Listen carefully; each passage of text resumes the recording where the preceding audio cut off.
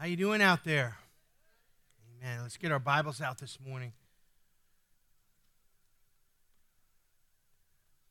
It's been a great Sunday already. Just worshiping together. First service was a blessing. We're in Mark chapter 4, week 21 of the miracles of Jesus. You say you're running out of miracles? Nope. Plenty of miracles. Amen. God's doing miracles in our midst. Some we see, some we don't, but he's the God of miracles. We're in Mark chapter 4 here. This is part 3 of, part 2 or part 3, I'm not even sure. I think it's part 3. Yeah, part 3 of the miracle where Jesus calms the stormy sea here. And I'm going to pick up, we're going to focus on verses 40 and 41, but I'm going to read to you the whole miracle for just a second. Let's thank God for the word. Father, we thank you this morning that you've given us the Bible, the Scripture, your written word, as a blueprint and as a testimony to us. We're thankful for all the principles and all the things you've tucked in there as pearls of wisdom for us to apply to our daily living. We're thankful, Lord God, that you've given us the Holy Spirit so that the word can come alive to us. Holy Spirit, allow the truth of the word to leap off the pages, Father, for those of us who seek you, Lord, with our whole hearts, Lord. Reveal the truth to us and let it free us from the inside out. I pray that in Jesus' name. And the church said, amen. Jesus stills the sea. Mark chapter 4, starting in verse 35. On that day, when evening came, he said to them, let us go over to the other side. Leaving the crowd, they took him along with them in the boat, just as he was, and the other boats were with him. And there arose a fierce gale of wind, and the waves were breaking over the boat so much that the boat was already filling up. Jesus himself was in the stern, asleep on the cushion. And they woke him and said to him, Teacher, do you not care that we are perishing? And he got up, and he rebuked the wind, and said to the sea, Hush, be still. And the wind died down, and it became perfectly calm. And he said to them, this is our new material, why are you afraid? Do you still have no faith? They became very much afraid and said to one another, who is this then that even the wind and the waves obey him? So Jesus is out there with his disciples, his idea to cross the river. What are they doing? Ministry. So they're doing the right stuff and they find themselves in a perilous situation. Can anyone relate to that? You're doing the right things. You're trying to stay close to God. You're coming to church. You're reading your Bible. You're avoiding sin. And then out of nowhere, storms hit. And they're serious storms. They're not just annoyances. They're not just a little bit of rain that's going to leave some puddles. It's a serious situation here. They're in this storm. The boat is taking on water. It's sinking. And Jesus is asleep. And they're in a full panic at this point. They shake him and they wake him. And they ask him this question that all of us have in one way or another asked Jesus at a time. Don't you care that we're perishing? Maybe you're overwhelmed. Maybe you're beat up. Maybe you're worn out. Maybe you need help and there is none. Maybe there's no end in sight to the things you face, the mountains that are before you, the giants that stand before you. And at times we all look up to heaven and God, don't you care? Don't you see I'm dying here, Lord? We've all been there. We've all felt like that. And they asked him that question. And we've learned in part 1 that, Jesus' cradle, his cross, and the fact that he's coming again is proof that he cares. He cares about you. Whatever you're going through today, he cares. Come on, let me hear an amen. Preach back to me. This will go easier for both of us. So then Jesus gets up, and they shake him, and they wake him, and he gets up, and what does he do? The first thing he does is he faces the storm. Then he speaks to the storm, and then he stills the storm. Aren't you thankful for Jesus? He faces the things that afflict us. He fights for his own. And what does he do? He speaks into the situation. His words have power. Our words have power. One word from Jesus can change everything in our lives. One word. He speaks to the storm. And then, I appreciate the fact that he doesn't just speak to the storm, that he actually stills the storm. Do you notice a lot of people, all they do is talk, and all they have is theories, and all they have is meetings, and they like to talk about problems, and then they talk about theoretical solutions. I'm tired of people who just talk. I like the people who get things done. Jesus didn't just get up and go, oh, it's a storm, and look at the storm. Let's talk about storms. And meteorology is a really cool thing. No, Jesus said, hush. Enough. Be still. Boom. Results. Action that brings results. That's the God that you serve. Jesus is not going to look at your mess and all the things that afflict you into trouble and just, let's have a little talk about this. No, he's going to speak, and he's going to bring results. And now we catch up here with Jesus stills the storm, and the chaos turns into tranquility. It goes from this tumultuous storm to a sea of glass. Now the disciples are really freaked out. They were scared when they started, but they even get more scared after this guy speaks to the elements. Why? Because Jesus is showing his dominion over the natural laws of the universe. We as believers, we don't possess that degree of what Jesus had. Next time it's raining, go out and try. Who knows? You might be able to slow it down. But it was nothing for Jesus, Dan. It was nothing. He just kind of got up and said, boom. Why? Because of who he is. Because of the fact that he's God. Because the laws of the universe don't apply to the one who set them in place and put them in order, the creator of all things. Amen? Creator has dominion over creation. Jesus speaks and he stills, and they are blown away by the authority he has. This is a guy who speaks to water. This is a guy who walks on water. This is a guy who calms wind and wave. This is the guy who curses a fig tree and it withers up. And their minds are blown at what has happened here. But now Jesus has a few questions of his own for them. And he starts in verse 40. He says to them, why are you afraid? Question number one. Number two, do you still have no faith? He throws them these two questions in verse 40. We're going to look at that and then finish up. But let's look at the first question here. Why are you so fearful? Now, you might think sometimes Jesus asks questions, obviously, that he knows the answer to. But the answer is obvious. Why? Because people don't go around telling storms what to do and the storm listens. I told you sometimes when I'm on the couch, I try and reach for the remote and see if it'll come to me. It never works. But in my laziness, I was willing to give it a try. Jesus speaks and the storm stops. So that's why they're afraid in the natural. But there's more to it here. There's more depth to it. Fear is such a prevalent theme in Scripture that it seems no matter what passage I'm preaching from, what parable we're unfolding, what miracle we're talking about, the concept of fear comes up. Why? Because it's a very common theme. It's a pivotal theme because it's something that always faces God's people. When you and I step forward in faith, the enemy will counterattack with fear.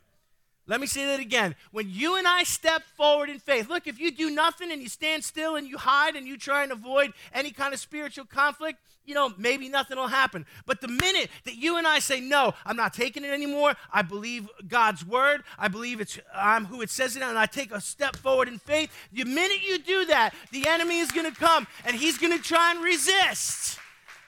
And he's going to attack you with fear. Did you ever say something and it came out of you in faith, and once it got out of your mouth, you're like, uh-oh, I said it. Now I got to back it up, amen? When the faith that God has put in us comes out, the enemy will always counterattack.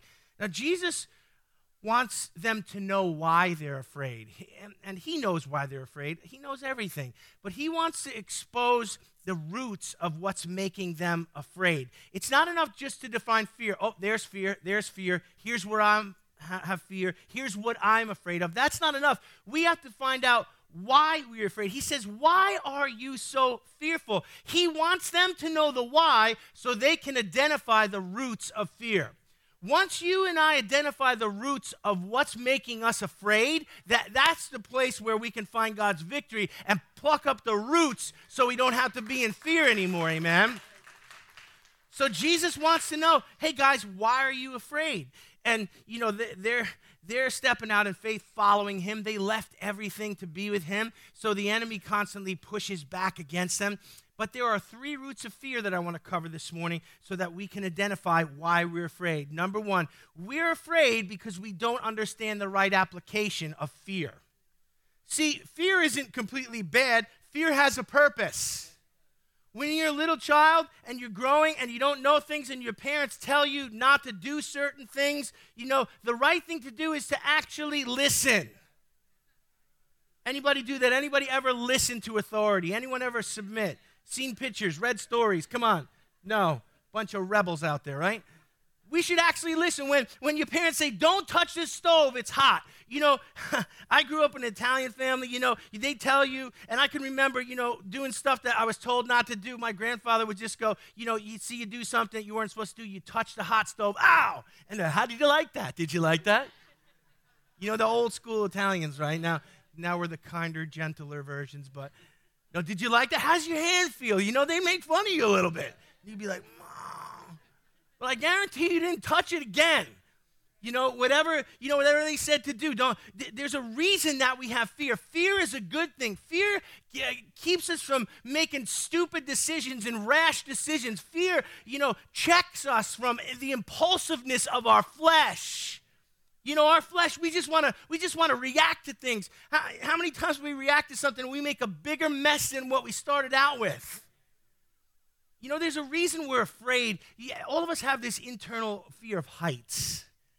And, you know, the older I get, you know, I used to not be afraid at all. When I was a kid, I would climb trees. My parents would come outside, and I would be so high up in the tree, they looked small. I remember one time I almost gave my grandmother a heart attack. She dropped her wooden spoon.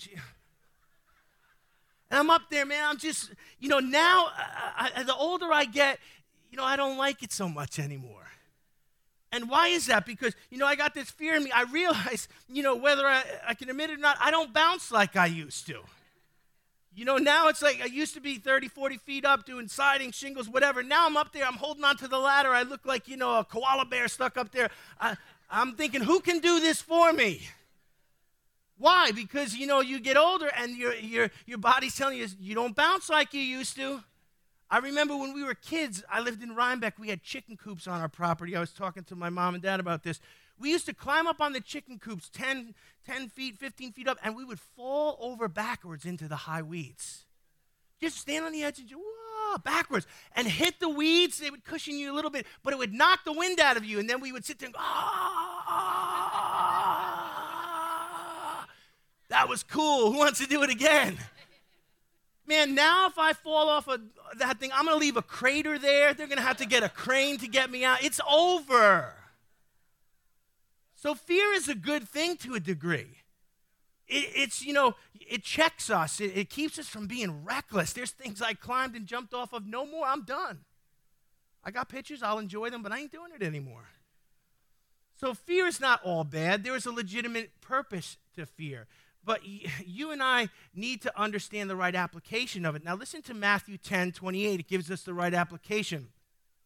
It says here, and do not fear those who kill the body but cannot kill the soul, but rather fear him who's able to destroy both body and soul in hell. Wow, that's really to the point, isn't it? Look, you know, some people can take your life. Some people can kill the body, but that's all they can do. That's really all man can do to us. They can take our life, but you know what? We're not going to live forever anyway, and when we die, we're going to go to be with Jesus. So they have some power, but it's limited power. God can kill the body and the soul in eternity. If you reject God, if you reject Jesus, your soul is on the line for eternity. Don't fear man, fear God. Fear has its proper application, but when we misapply it, it causes all kinds of troubles for us. As a Christian, we should not fear man. I'm just waiting for them to trickle in. As Christians, we shouldn't fear the government. As Christians, we shouldn't fear death. It's amazing how many Christians are afraid to die. What, you want to stay here forever? You don't want to go see Jesus? As Christians, we shouldn't fear injustice or persecution or lack. God is our supply. The only thing a Christian should fear is the Lord. I said the only thing a Christian should fear is the Lord. And if you and I don't fear the Lord, we'll be afraid of everything else. You and I need to fear the Lord. The Bible says the fear of the Lord is the beginning of wisdom. Now, the fear of the Lord is not terror or dread, but it's reverence and awe. The fear of the Lord is saying, I know who you are, God, and you're awesome, and you're wonderful, and you're all-powerful, and I wouldn't dare offend you. I'll offend everybody else, but not you, God, because I fear you with a sense of awe. You see, people on the outside want to think the fear of the Lord is this dread, or you got to come before him groveling and all lowly. And yeah, he's holy, he's wonderful, but he loves us, and we're his children, amen? And so it's awe. Do you reverence God? Do you fear the Lord? Some of us grew up in religious expressions where, when you walked into church, there was a sense of reverence and awe. There was quiet and there was, come on, you know what I'm talking about, right? And that wasn't all bad. We walk in here, it's like we're in our living room. We come in, hey, how you doing? Put our feet up on the chair. We shouldn't throw the baby out with the bathwater. Do we have reverence for this place, that this is the tabernacle of God where the Holy Spirit moves? Amen. Do we have some reverence for this place? We need to get some of that back. But the fear of the Lord is the only fear we should have. Now, the second thing I want to talk about when we're talking about the roots of fear is that we're afraid, yes, because we don't understand the proper application of fear, but we're also afraid because we've put our trust in the wrong places. When you trust in something that is unstable and insecure, that's going to make you afraid. I remember I shared with First Service, there was times growing up, I was out in places where I was on ice. Ice, when you walk out on the ice, you really have to trust the ice. I see people every year, they're ice fishing, they drive trucks out on the ice, and then I see on social media trucks in the hole, right? I've walked out on ice before, and I've heard a really strange creaking noise. Anybody? I was out on the ice one time, I heard a creak, and then all of a sudden I was swimming, and it was January.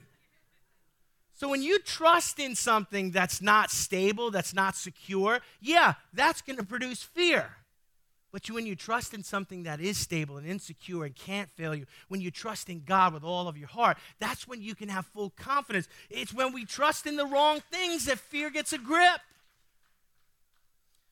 On Wednesday night, I was talking about Psalm 91, and I used this scripture in Proverbs 3, and I'm using it again on Sunday here. God is working on our hearts about trusting and driving fear out. It says this in Proverbs 3, 5 through 6. Trust in the Lord with all of your heart and lean not on your own understanding. See, it's our minds that cause trouble. In all your ways, what you do, acknowledge him, and he will make your path straight.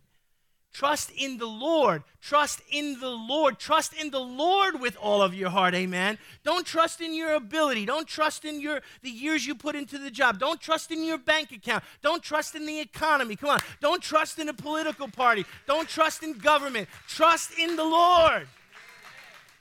You got to get this, Christians, because everywhere you're trusting in any of those things I just mentioned, they will always let us down. But Jesus never lets us down. Look, if something's going to bear my full weight, I want it to be trustworthy, amen? The only thing I'll lean on 100% is the Lord, and that's what you and I should do. So we trust in the wrong things, and because of that, whatever degree we trust in something besides the Lord, you say, well, I trust in the Lord mostly. Anybody? I trust in the Lord like 90%. See, and great, that's great, but the 10% that you're not trusting in the Lord, you're trusting in something else. And that's the breach of our consecration. That's the place where the enemy can get in and inject fear. Because that 10% is insecure. And whatever degree, understand this, it's got to be 100%. It's all Jesus or nothing, amen. It's not a 75% relationship. It's not an 80% trust. It's got to be 100%. Jesus has to have all of our hearts.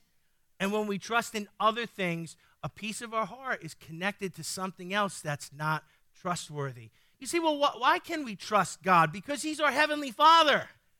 Amen. We're just not, Christian workers or, Christian, people or something. We're the children of God, sons and daughters of God. I feel some of this bouncing back on me. Understand, you're not just in the kingdom of God to serve a purpose and do a job and pull your weight.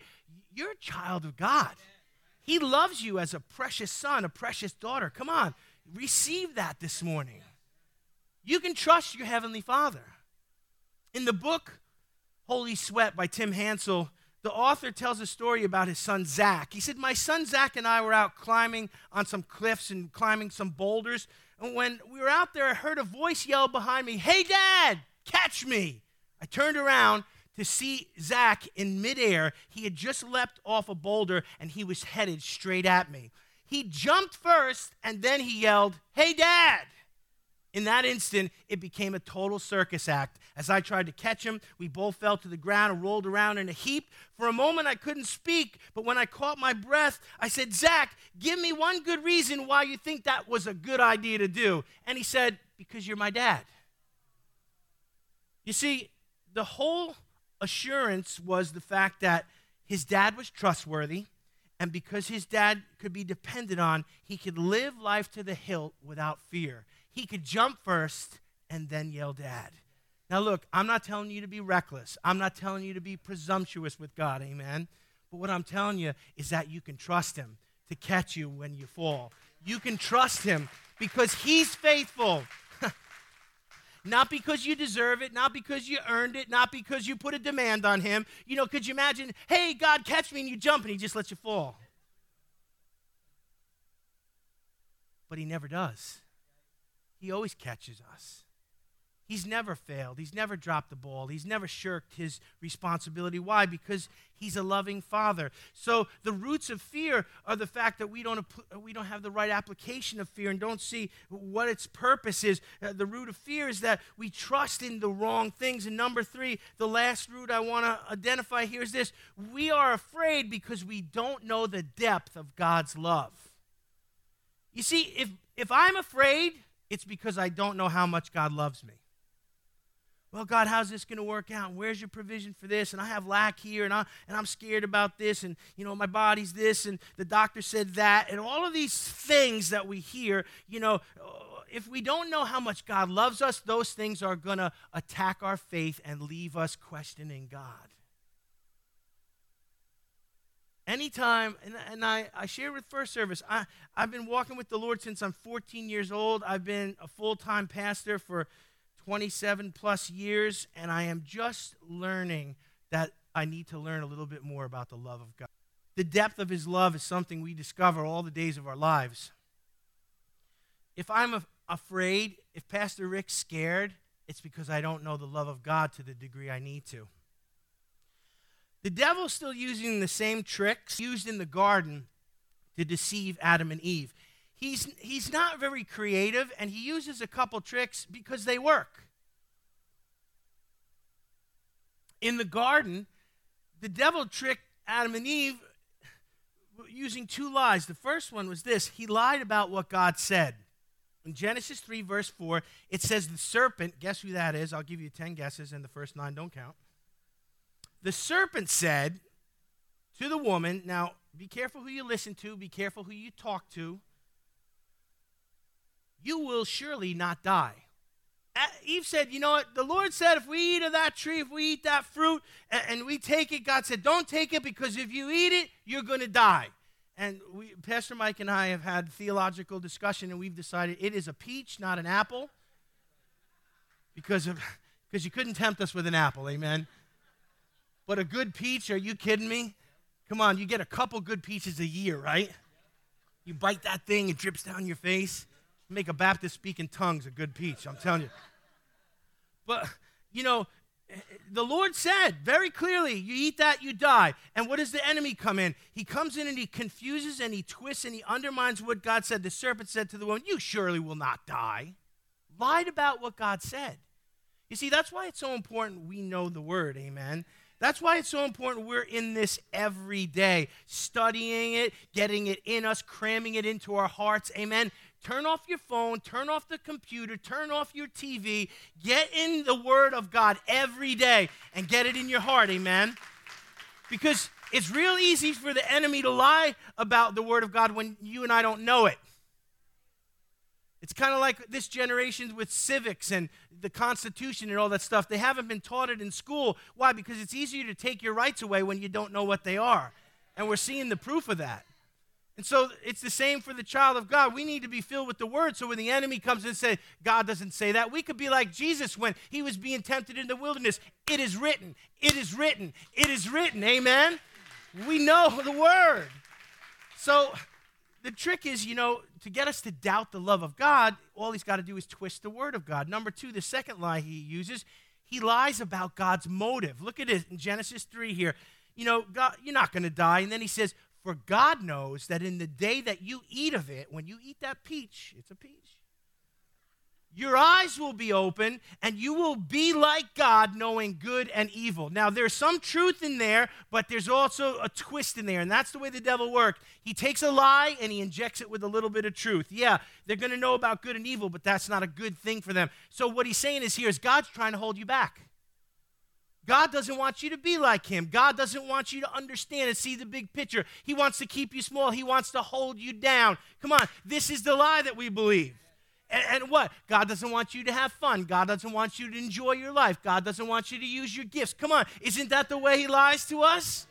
And the truth is, we're not even living till we come to Jesus. There's no life until, he's going to take your fun away. Listen, you don't start to have fun. You don't start to have life until you have a relationship with Jesus Christ. He came to give us life and life abundantly. Forget about all this stuff in the world. It's smoke and mirrors. It's empty. The minute you get it, it doesn't satisfy you anymore. Amen. Somebody praise the Lord out there. Perfect love removes fear. Perfect love removes torment. We don't have to be anxious anymore about our sins and paying for our sins or answering for our bad behavior because of what Jesus has done for us. Look at what it says here in 1 John 4. Love has been perfected among us in this, that we may have boldness on the day of judgment. Are you getting that? Why would we have boldness on the day of judgment? Because Jesus already paid for our sins. The Bible talks about judgment day for those who reject Jesus Christ, and that's the great white throne judgment, where the books will be open. You say, what's in the books? Everything we ever did wrong. And if we have to answer for our sin, there's going to be one conclusion: we're going to be found guilty. But Christians don't attend the white throne judgment. We sit at the judgment seat of Christ, and our works are judged, and we're given rewards for it. You say, well, why aren't we over there with everybody else? Because Jesus paid the price for our sin and paid our debt and settled it. So if you and I can just comprehend that and realize the magnitude of God's love that he's bestowed on us in Jesus Christ, that he's given us this free gift, that we don't have to answer for all our misbehavior and the wrong and the sin. That removes the dread and the terror from our lives, and we can rest in God's love. Come on this morning.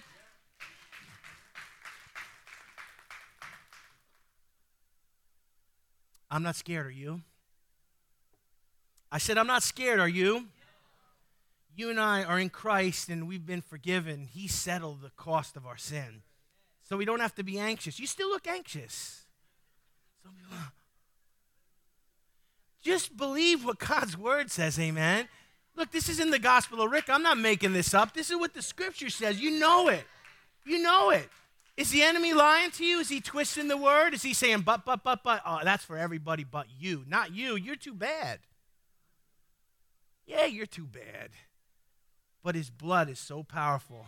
It cleanses all the bad, amen.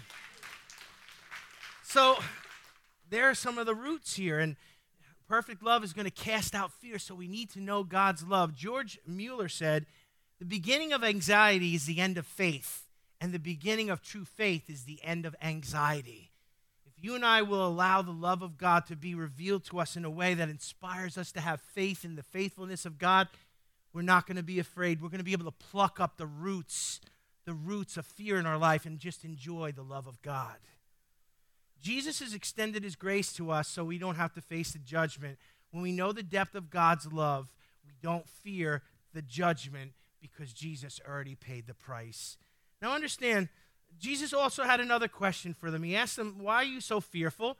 But he also said to them, how is it that you have no faith? Now if you look at the way that's worded, you can almost get the sense as Jesus is asking it, it's a question in like, he's kind of genuinely shocked.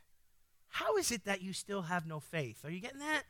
It's like a head scratcher. Guys, what about all the things you've seen me do? What about all the people you've seen me healed? What about, the raising the dead and opening the blind eyes and healing the lame?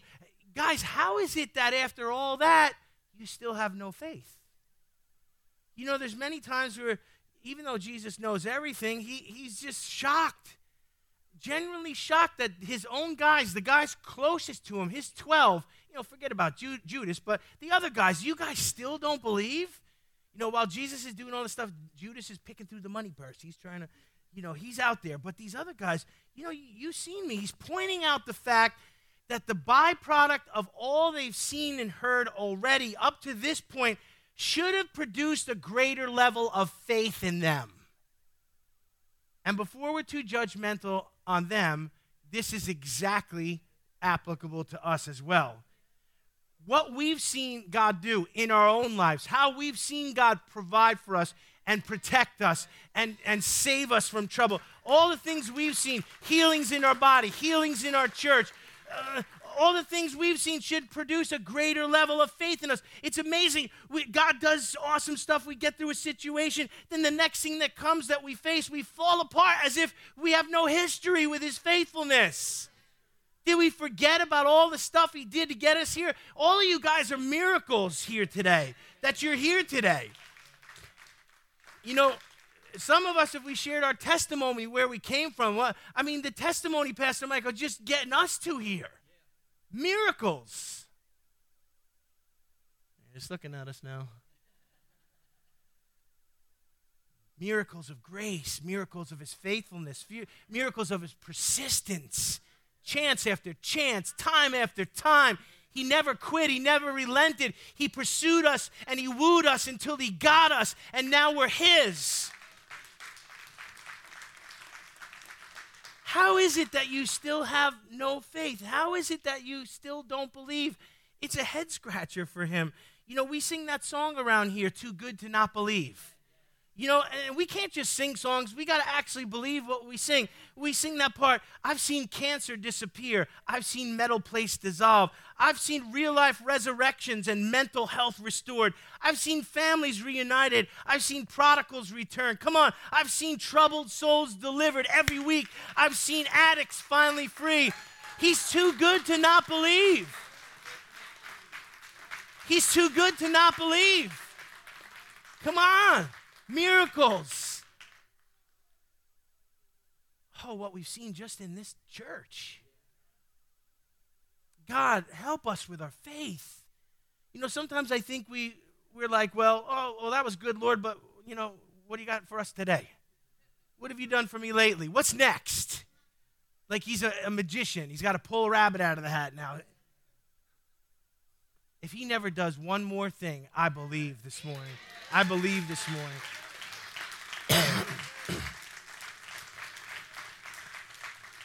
Unbelief is no joke. It's a serious issue because of what unbelief can do. Unbelief can do three things. The first thing unbelief can do is it can stop miracles dead in its tracks. You see, God could want to do miracles in our lives. God could want to do miracles at Full Gospel Center. But if we don't believe, our lack of faith, our doubt and unbelief can actually quench the move of the Spirit and stop miracles dead in their tracks.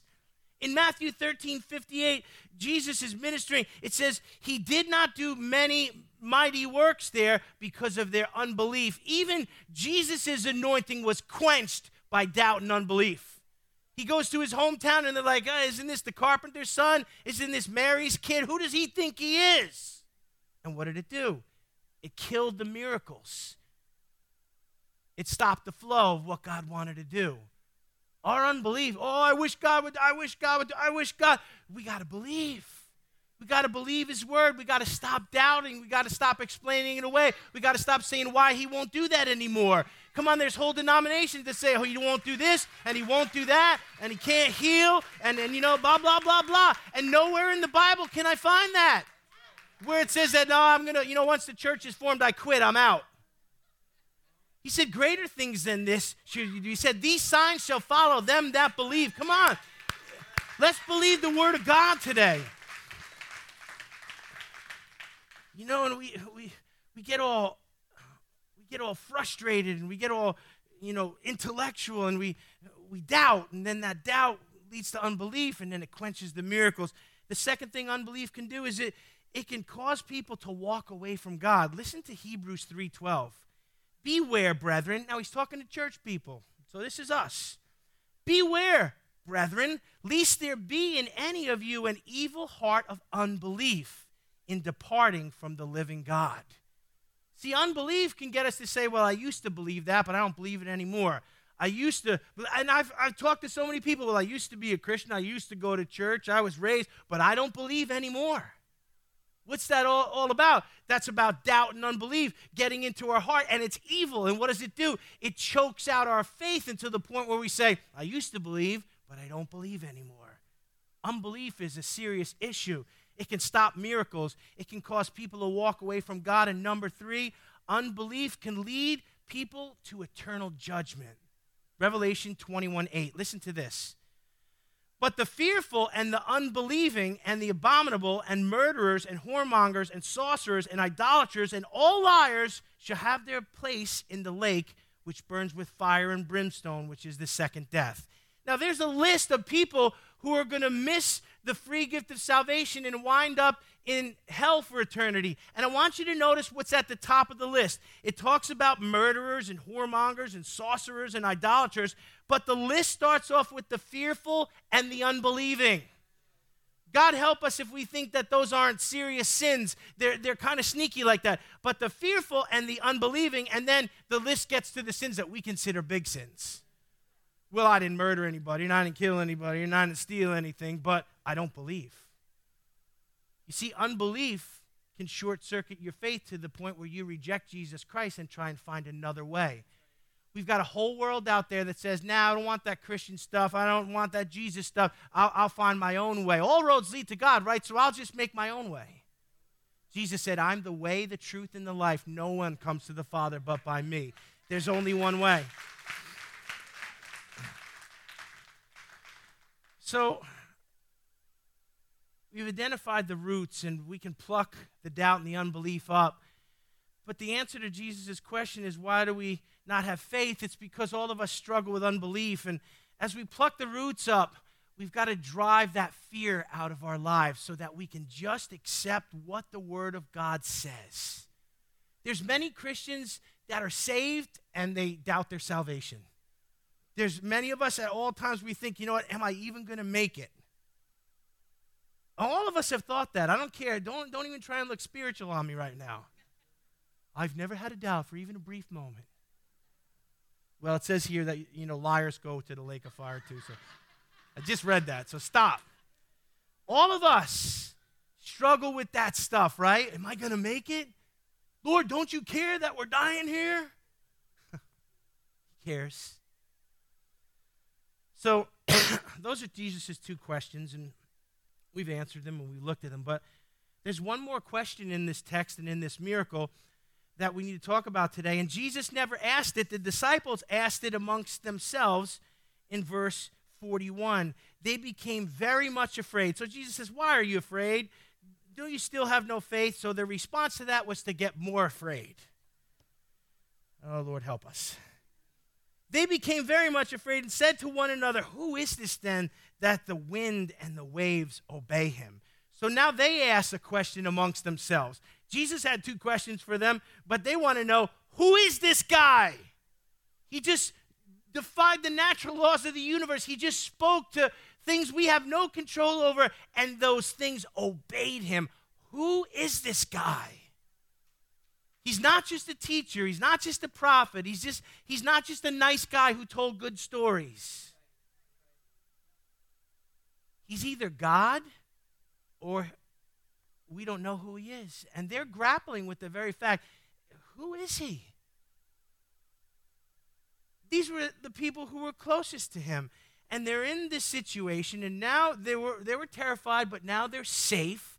And even in their safety, they're too wound up now, and they wrestle with this question, who is this guy? Reminds me of a man who went to a psychologist, and he said to the psychologist, doctor, sometimes I feel like a teepee, and sometimes I feel like a wigwam. And the doctor said, well, there's your problem. You're 2 tents. You're 2 tents. I want to say to you, Christians, I want to say to you, born-again, spirit-filled believers, you're 2 tents.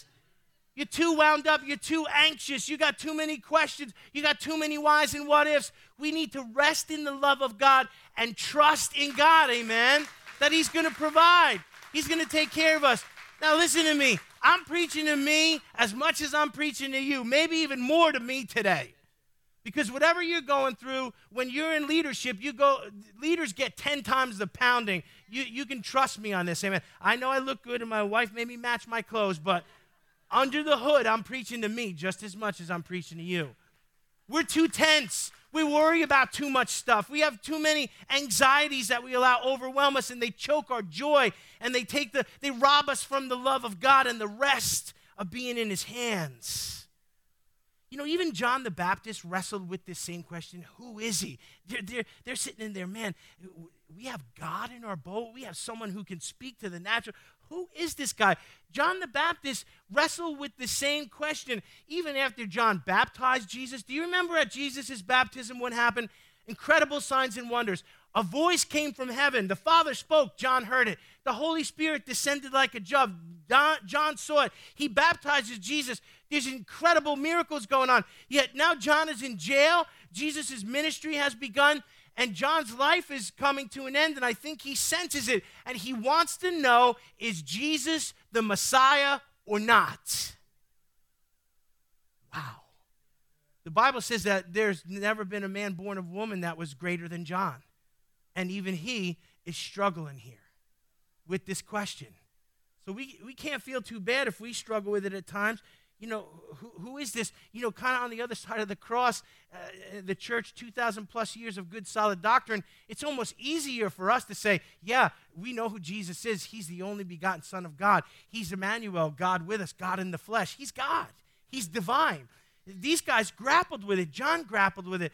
In fact, in Matthew 11, he sends two of his disciples to ask Jesus the question point blank. He says here in Matthew 11, and when John had heard in prison about the works of Christ, he sent two of his disciples and said, are you the one coming, or do we look for another? Listen to Jesus' answer. Jesus answered and said to them, go tell John the things which you have heard and seen. The blind see, the lame walk, the lepers are cleansed, the deaf hear, the dead are raised up, and the poor have the gospel preached to them. And blessed is he who is not offended because of me. Jesus is saying the signs and the wonders and the works that I do, they fulfill all the prophetic requirements of who the Messiah is. He's saying, tell John, I'm the guy. You don't need to look for anyone else. Jesus is the one. Amen. Jesus is still the one. He's the Messiah. He's the only begotten Son of God. He's the Christ. He's the great I am. He's Emmanuel, God with us. Your search is over. You don't need to search for anyone else. Amen? You don't need to search in anything else. Well, I need to try this, and I need to do that, and I need a pile of money, and I need some good stuff. It's all smoke and mirrors. It's all empty. It doesn't satisfy. Only Jesus satisfies. You and I need to understand who he is. Until we understand who he is, we can't be saved. Well, you don't get saved by a good man or a nice teacher or a wise prophet. Only God's Son can save us from our sins. Let's bow our heads today.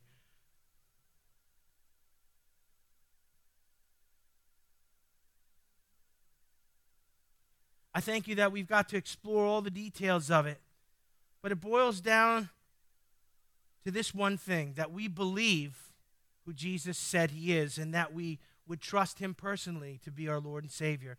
I want to give an opportunity to anyone here today who's never been given a chance to make that decision. I want to give you an opportunity to accept Jesus into your life in a personal way. If you're here today and you say, you know what, I heard everything you said, the Holy Spirit's been tugging on my heart, you know, and I know that I'm a sinner and I need a Savior, and you know what, Jesus is the one. Your search is over today. You found the truth, and the only question is, will you respond to the truth? You say, what will happen to me if I accept Jesus? He'll come into your life. He'll fill your heart. He'll give you the power to live a different life. He'll forgive all your sins, and he'll secure your soul for eternity. He'll give you the free gift of salvation. See, that sounds awesome. What does it cost? It doesn't cost us anything. He paid the cost on the cross with his blood. He paid the price for us, that all we have to do is by a decision of our will invite him to be the Lord of our life and then walk with him and serve him from that moment forward. If you're here, you want a clean slate and a fresh start, you want Jesus to be the Lord of your life, I want you to lift your hand today. How many people would say, I want to make that decision here this morning? God bless you. God bless you. God bless you. God bless you, ma'am. Ushers are putting packets in hand. Just keep your hand up for a second. God bless you. Anyone else? I don't want to rush. This is the most important part of our service. Let's pray a prayer together. Say, Lord Jesus, I come to you, and I believe who you said you are, that you are the Christ, the Messiah, and that you've risen from the dead. I confess I'm a sinner, and I ask you to forgive me of my sins. I repent. Save me. Fill me with your Holy Spirit, and teach me to live a different way. In your name, amen. If you prayed that prayer this morning, welcome to the family of God.